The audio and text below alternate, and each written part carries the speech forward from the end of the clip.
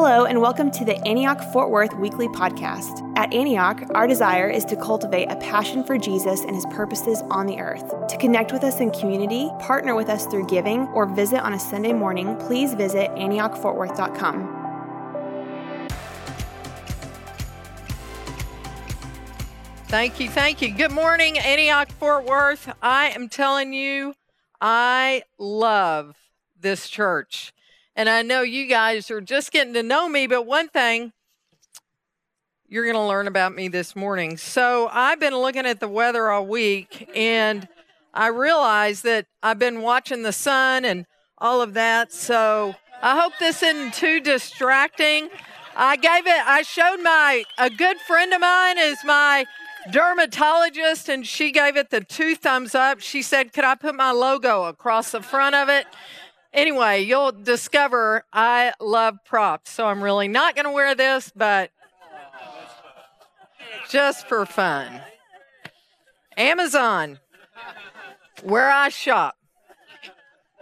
All right, y'all, we're looking at Mark 11 today, and as I was thinking, come on, Jesus, just fill. They were praying in pre-service prayer that rivers are going to flow and that winds are going to blow. And it's not the rivers of sweat running down our faces, but it's the rivers of the Holy Spirit. So as I was thinking about being out here today, preaching outside, I'm reminded of a time decades ago when I was preaching in Brașov, central Romania. There weren't any tents. It wasn't nearly as high tech. There were no chairs. There were just streets filled with people. And we went from city to city and we set up open air like this. I don't think it was quite as hot, and we just preached the good news of the kingdom. And I remember when I got up that day in Brașov, Romania, I talked about John 17:3. This is eternal life, that they may know you, the only true God, and Jesus Christ whom you have sent. And I talked about how eternal life begins when you come to know him. It doesn't start when we leave this earth, that his kingdom has begun, and everyone here today is welcome. Everyone is invited in. No one is excluded. All are welcome. And in Romania, they had been living under a dictator in a kingdom of fear with persecution, oppression, and injustice. And that dictator had been executed and a new day had dawned. And when they heard this gospel of the good news of Jesus, the Messiah, the Son of God, that it was for them, that it was for that day, they responded. And I've never seen anything like it. They came forward, they knelt on cobblestone streets, weeping. They entered a new kingdom. They were made new. I've never seen harvest of this scope, and I wept as I saw it, and his kingdom grew while we were there in many hearts, expanding his reign of self-giving, self-sacrificing, love, forgiveness, and reconciliation. And today, here in Fort Worth, his kingdom still grows, all because of what Jesus did in Jerusalem 2,000 years ago. So let's go to Mark 11, where Jesus is recognized as king in the middle of another oppressive regime. And the title, if you want to give it a title today, is Kingdoms in Conflict. And I want you to notice the contrast of these kingdoms. As we know, as we've learned, Jesus has been journeying to Jerusalem on a long, hot, dusty road. He's come up to 3,000 feet above sea level. He now enters Jerusalem and enters the last week of his life. There are 3 days in this chapter alone. Jesus was busy in Mark 11. So hang on. It's a week of confrontation and of death and resurrection. And there are 2 prophetic acts that we're going to talk about today that happen on days 1 and 2.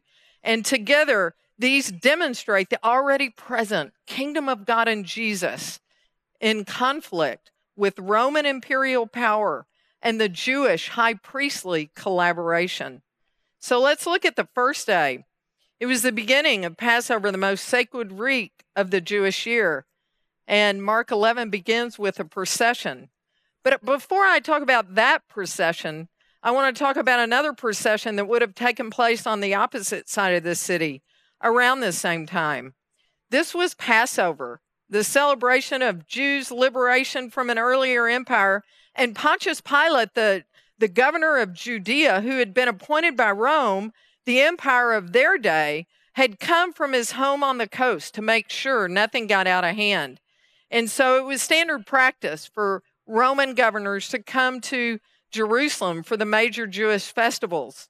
So let's imagine what his entry might have been like. It was quite different from that of Jesus. He would have entered Jerusalem at the head of a military procession of Roman soldiers.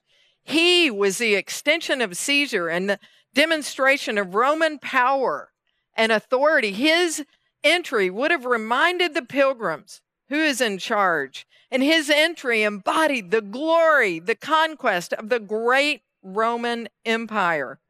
Now, Rome believed that Caesar was not only the ruler, but also to be worshiped. In the Roman world, as N.T. Wright highlights, the belief in the emperor would have been both obvious and uncontroversial. So the governor enters. He's representing the Jews, oppressors, and a rival theology of worship, not of Yahweh, but of Caesar. And this kingdom is one of military might and domination and forced worship. So think about the pomp and circumstance. Imagine Pontius Pilate on a glorious white majestic stallion, and he's surrounded by cavalry, and he's got all these foot soldiers and armor and weapons and helmets. Y'all have seen the movies, right? You've seen these processions. And can you hear the people shouting as they line the streets? Blessed is the Pilate, the governor of Judea, for he comes in the name of the Lord Caesar. Now, at Passover, about 200,000 pilgrims came to Jerusalem. How many of those were gathered to watch Pilate's procession into Rome?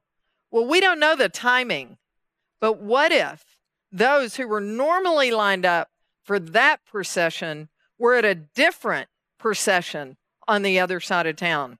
Let's look at Mark 11, 1 through 11. And they approached Jerusalem, and they came to Bethphage and Bethany at the Mount of Olives. And Jesus said to his disciples, saying to them, go to the village ahead of you, and just as you enter it, you will find a colt tied there, which no one has ever ridden. Untie it and bring it here. If anyone asks you why you're doing this, say the Lord needs it, and he'll send it back here shortly. So they went out and found a colt in the doorway, tied outside in the street, tied at the doorway. As they untied it, some people standing there asked, what are you doing untying that colt? They answered as Jesus had told them to, and the people let them go. When they brought the colt to Jesus and threw their cloaks over it, he sat on it. Many people spread their cloaks on the road, while others spread branches they had cut in the field. Those who went ahead and those who followed shouted, Hosanna! Blessed is he who comes in the name of the Lord. Blessed is the coming kingdom of our father David. Hosanna in the highest heaven. So Jesus entered Jerusalem and he went into the temple courts. He looked around at everything, but since it was already late, he went out to Bethany with the 12. Now think about this entourage. It probably just had some fishermen maybe and some women in the entourage. There's no war horse or majestic stallion, but an unridden colt. Y'all, you talk about an unmilitary animal, a donkey's colt that has never been ridden. This is deity on a donkey. And this is a humble animal. You are not going to ride a donkey's colt into battle. I don't know if any of y'all, has anybody here ever ridden horses? Anybody horseback riders out here? A few. Well, I used to ride. I had a horse growing up. And let me tell you, I have been bucked off of a lot of very well broken horses. So this colt had never been ridden, and he didn't buck Jesus off. He trusted Jesus. And so Jesus' entry demonstrated the authority, humility, and the peace of his reign. Now, if you look at Mark 11, it's like, man, a little more than half the verses that are focused on this day one are talking about Jesus and this donkey. Why does Jesus emphasize it? Well, Mark is highlighting for those who read and hear his words, the fulfillment of Zechariah's prophecy in chapter 9, verse 9, where he says, see, your king comes to you righteous and victorious, lowly, and riding on a donkey, on a colt, the foal of a donkey. I will take away the chariots from Ephraim and the war horses from Jerusalem, and the battle bow will be broken. He will proclaim peace to the nations. His rule will extend from sea to sea and from the river. Remember that river, y'all. Just imagine that river flowing as we're out here to the ends of the earth. And so he's coming to rule and to reign, not by taking power or by violence or by military might, but by vulnerably giving up power and dying. He was murdered because he laid his life down and he gave his life in obedience to the Father. No one could take it to him. Take it from him. He triumphs. What a contrast. By laying down his might, though he was rich, yet for our sakes he became poor, that all of us here today, through his poverty, might become rich. He proclaims peace and shalom for all peoples and all nations and all times, and the boundaries of his reign to the ends of the earth. At this Passover celebration 2,000 years ago, Zion's king arrives, and the crowd shouts, "Blessed is he who comes in the name of the Lord. Hosanna." Now, the crowd is quoting Psalm 118, a messianic prophecy. So those who are reading or hearing this would remember the context. And it says, salvation has come. The stone rejected by the builders has become the cornerstone. The significance of his entry was not lost in Jerusalem. So they spread cloaks on the road and they cut branches off the trees. You didn't do this. I mean, I've been to a lot of places in the Middle East and nobody has ever laid cloaks on the road when I came to town. I mean, you didn't do this unless you're welcoming a king. Graydon's message on Palm Sunday really talked through this. It's great. Go listen to it if you hadn't heard it. But Jesus is welcome as king. Now, what did they want and expect? They wanted and expected a warrior king who would come in and overthrow their oppressors and put everything right. But what did they need? A shepherd king who extended forgiveness and reconciliation and the ending of evil. They needed to be put right with him. He didn't come the way they expected to. How many of y'all have discovered he still does that today? I don't know about y'all. I'll speak for me. He doesn't always come the way that I expect or even the way that I would prefer. So on this first day, we have two radically different kingdoms on display. The kingdom of Caesar and the kingdom of our Lord Jesus Christ. One being confronted by the other. Jesus' hour had come. So he looks around the temple and then he heads back to Bethany, about 1.5 miles away, where he stays with the 12. Now the next day in Mark 11, 12 through 25, as they were leaving Bethany, Jesus was hungry. Seeing in the distance a fig tree in leaf, he went to find out if it had any fruit. When he reached it, he found nothing but leaves, because it was not the season for figs. Then he said to the tree, "May no one ever eat fruit from you again." And his disciples heard him say it. On reaching Jerusalem, he entered the temple courts and he began driving out those who were buying and selling there. He overturned the tables of the money changers and the benches of those selling doves. And he wouldn't allow anyone who was carrying merchandise to travel through the temple courts. As he taught them, he said, "Is it not written, 'My house shall be called a house of prayer for all nations'? But you have made it a den of robbers." The chief priests and the teachers of the law heard this, and they began that day looking for a way to kill him. For they feared him, and the whole crowd was amazed by him. When evening came, Jesus and his disciples went out of the city. In the morning, as they went along, they saw the fig tree withered from the roots. Peter remembered and said to Jesus, "Rabbi, look, the fig tree you cursed has withered." "Have faith in God," Jesus answered. "Truly I tell you, if anyone says to this mountain, 'Go throw yourself in the sea,' and does not doubt in their heart, but believes that what they say will happen, it will be done for them. Therefore I tell you, whatever you ask for in prayer, believe that you have received it, and it will be yours. And when you stand praying, if you hold anything against anyone, forgive them so that your Father in heaven may forgive your sins. Now, in this passage, we have another Markan sandwich, as Jim Reynolds calls it, like the healing of the blind men in chapters 8 and 10. I like to think of it as an Oreo. And this time, the parable of the fig tree is the chocolate Oreo on either side of the temple story. It's dramatic, and it symbolizes what is happening in the temple. So Jesus was hungry, and he sees this tree, and he says to it, hey, no one find fruit from you again. Those words were meant for the disciples so that they would hear. Whenever he does a parable, he gives a teaching, and he curses that fig tree. Now, it seems like he's being really mean to this fig tree. I mean, he said it's not the season for fruit, and it just gets cursed for being a fig tree and doing its thing. But what you may not know, and I didn't know this, is that the fig tree bears two kinds of fruit.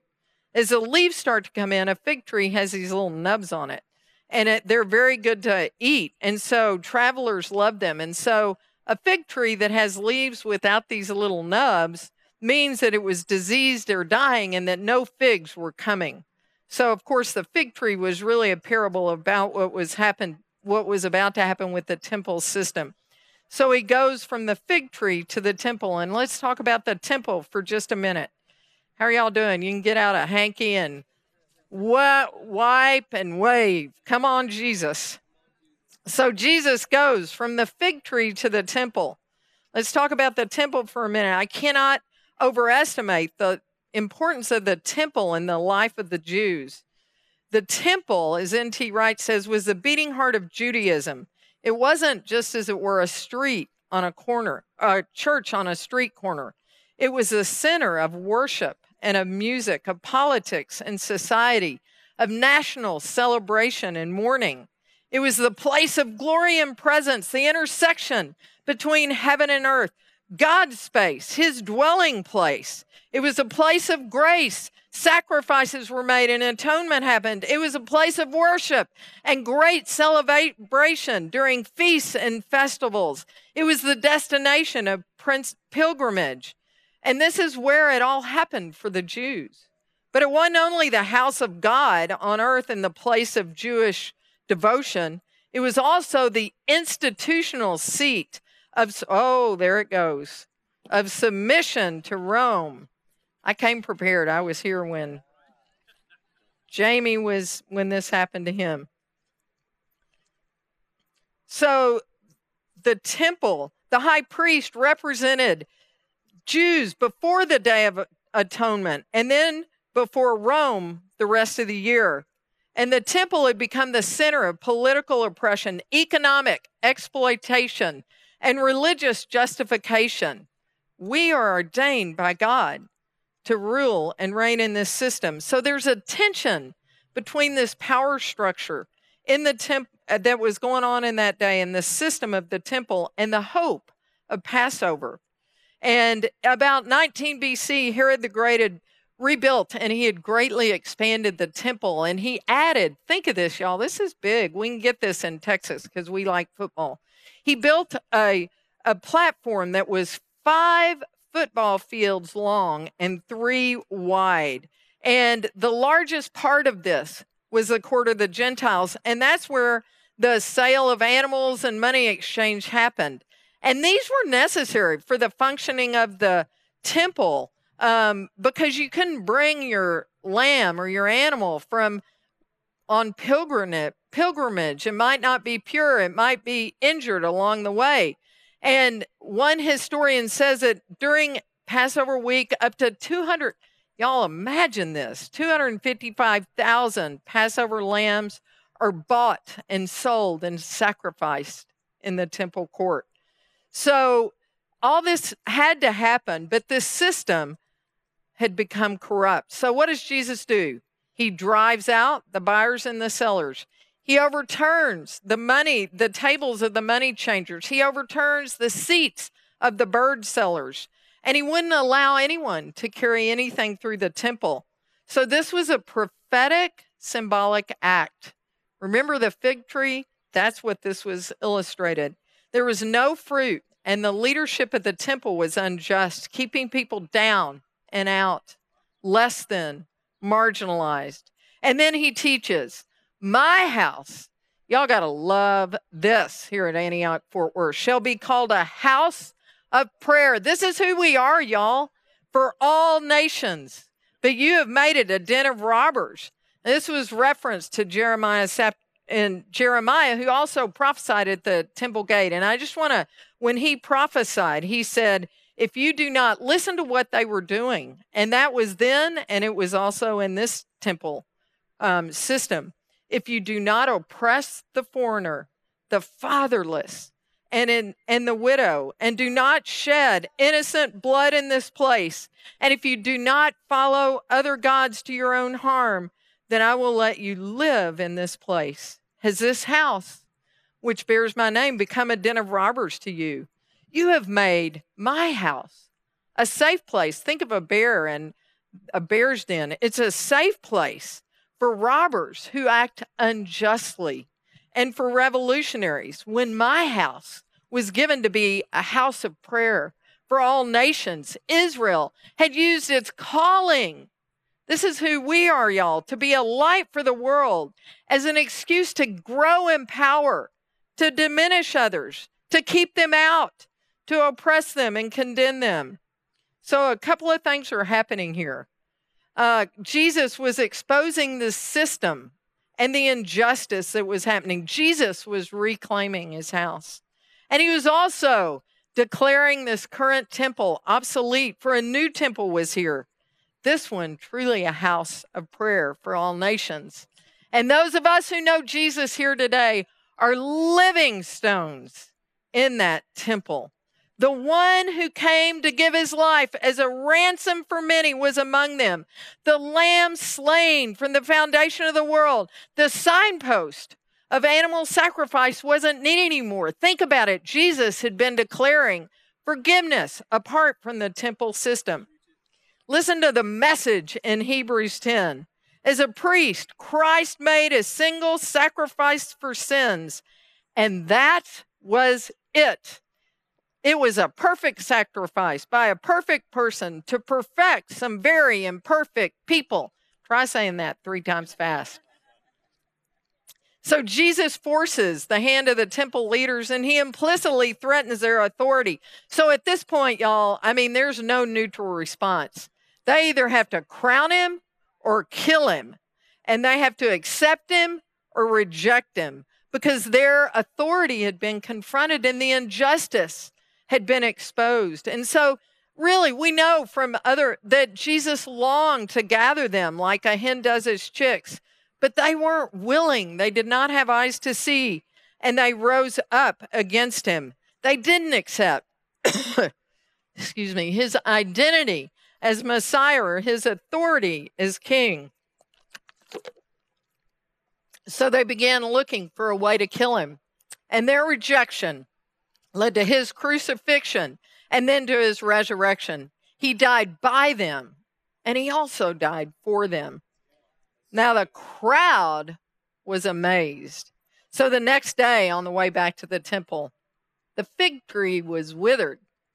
And he teaches in his pattern of parable and teaching, have faith in God. The chief priests and the scribes, they didn't have this faith. They were barren because they refused to believe. The ones who accept his identity and his authority and surrender to him as king believe and bear fruit. You guys, we hear that it's open like it was in Brasov so many years ago. We are enabled to bear fruit and to participate in the life and the love of our King and the Trinity. So Jesus' final word is the command to forgive. Let us pray in faith as we forgive others. So Jesus in Mark 11 is radically redefining kingship as nonviolent, self-sacrificing, enemy-embracing love. Think about that. It is nonviolent, self-sacrificing, enemy-embracing love. And it got him killed. Jew and Gentile, representing religion and empire, joined together as one to condemn him to death. Theologian Greg Boyd writes, I know it's a little hot out here for theology, but listen to this, man. The crucial distinction between the two kingdoms is how they provide antithetical answers to the questions of what power one should trust to change ourselves and others. And this is a question for us today. Do you trust power over or power under? Do you trust the power of the sword, the power of eternal force? Or do you trust in the influential but non-coercive power of Calvary-like love? So Jesus didn't overthrow his enemies that day, those who opposed him. He was crucified by them and for them. And he overcame death. Y'all, the kingdom of God is like no other kingdom. This kingdom is our hope. And if we are being faithful to our King and his kingdom, our obedience will lead to a collision with the kingdoms of this world. I'm sure you could all testify to that. I have lots of stories about that. We live in a world that's often hostile to our message and to our King, even in our own, increasingly so, I would say, in our own country.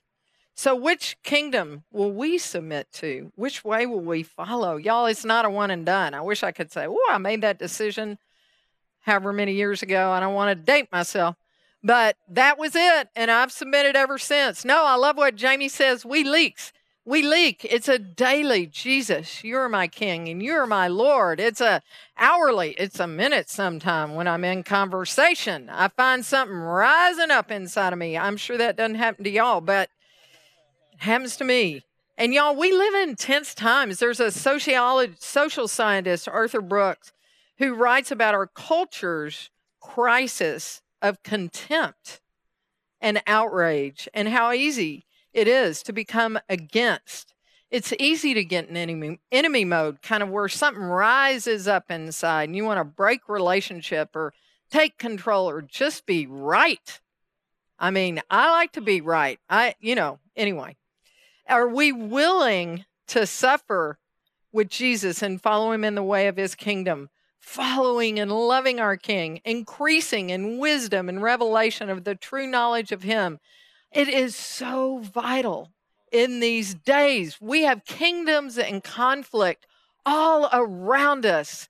And who is our King? And let me tell you, his kingdom is nothing like the kingdoms of this world. His kingdom is unshakable, invincible, immutable, and incorruptible. His kingdom will never fade away.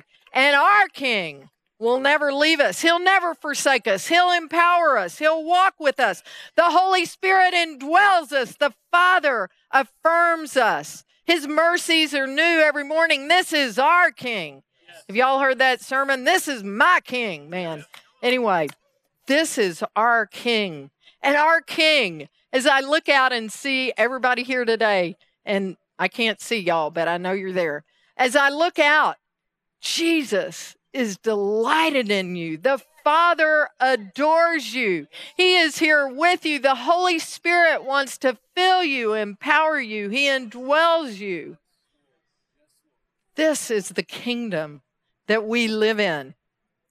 So let's stand together. What time is it? Boy. Oh, I went. Okay. Have our worship team and prayer team.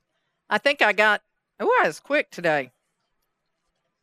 In Daniel 7:14, it says, and to him, the Messiah, was given dominion, supreme authority, glory, and a kingdom, that all peoples, nations, and speakers of every language should serve and worship him. His dominion is an everlasting dominion which will not pass away, and his kingdom is one that will not be destroyed. So Matthew tells us that after Jesus interrupted the temple activity, that the blind and the lame came to him. He healed them. The children cried, Hosanna, in the temple courts. And he is inviting us. Our King is here today. And He is inviting us to come and to pray. Whatever your need is, He wants to meet you. He is the one for whom the impossible becomes possible. Maybe you need to acknowledge His kingship in an area of your life. You're thinking of an area or a place where you may act in the spirit of another kingdom.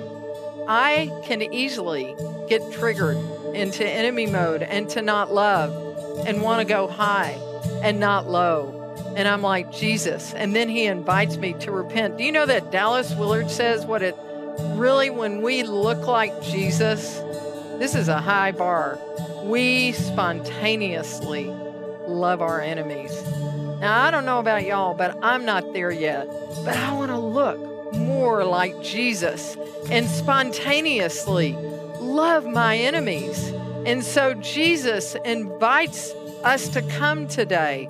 And I just invite you to come and to pray with whatever your need might be, that His kingdom fulfills and meets. Maybe in the not the way that you expect or would like, but He meets our every need, and His kingdom increases in our lives. And if we need to, maybe at the end of this, Jesus declared forgiveness. If you have something against anyone, forgive. Maybe you'd like to come and agree in prayer with someone. I forgive this person. And so let's come today. People are up here. We're just going to take a little time. You can pray in your hearts. You can come today and pray with someone, whatever your need. The kingdom is open wide. Maybe you don't know the King. If you don't know the King, today is a great day.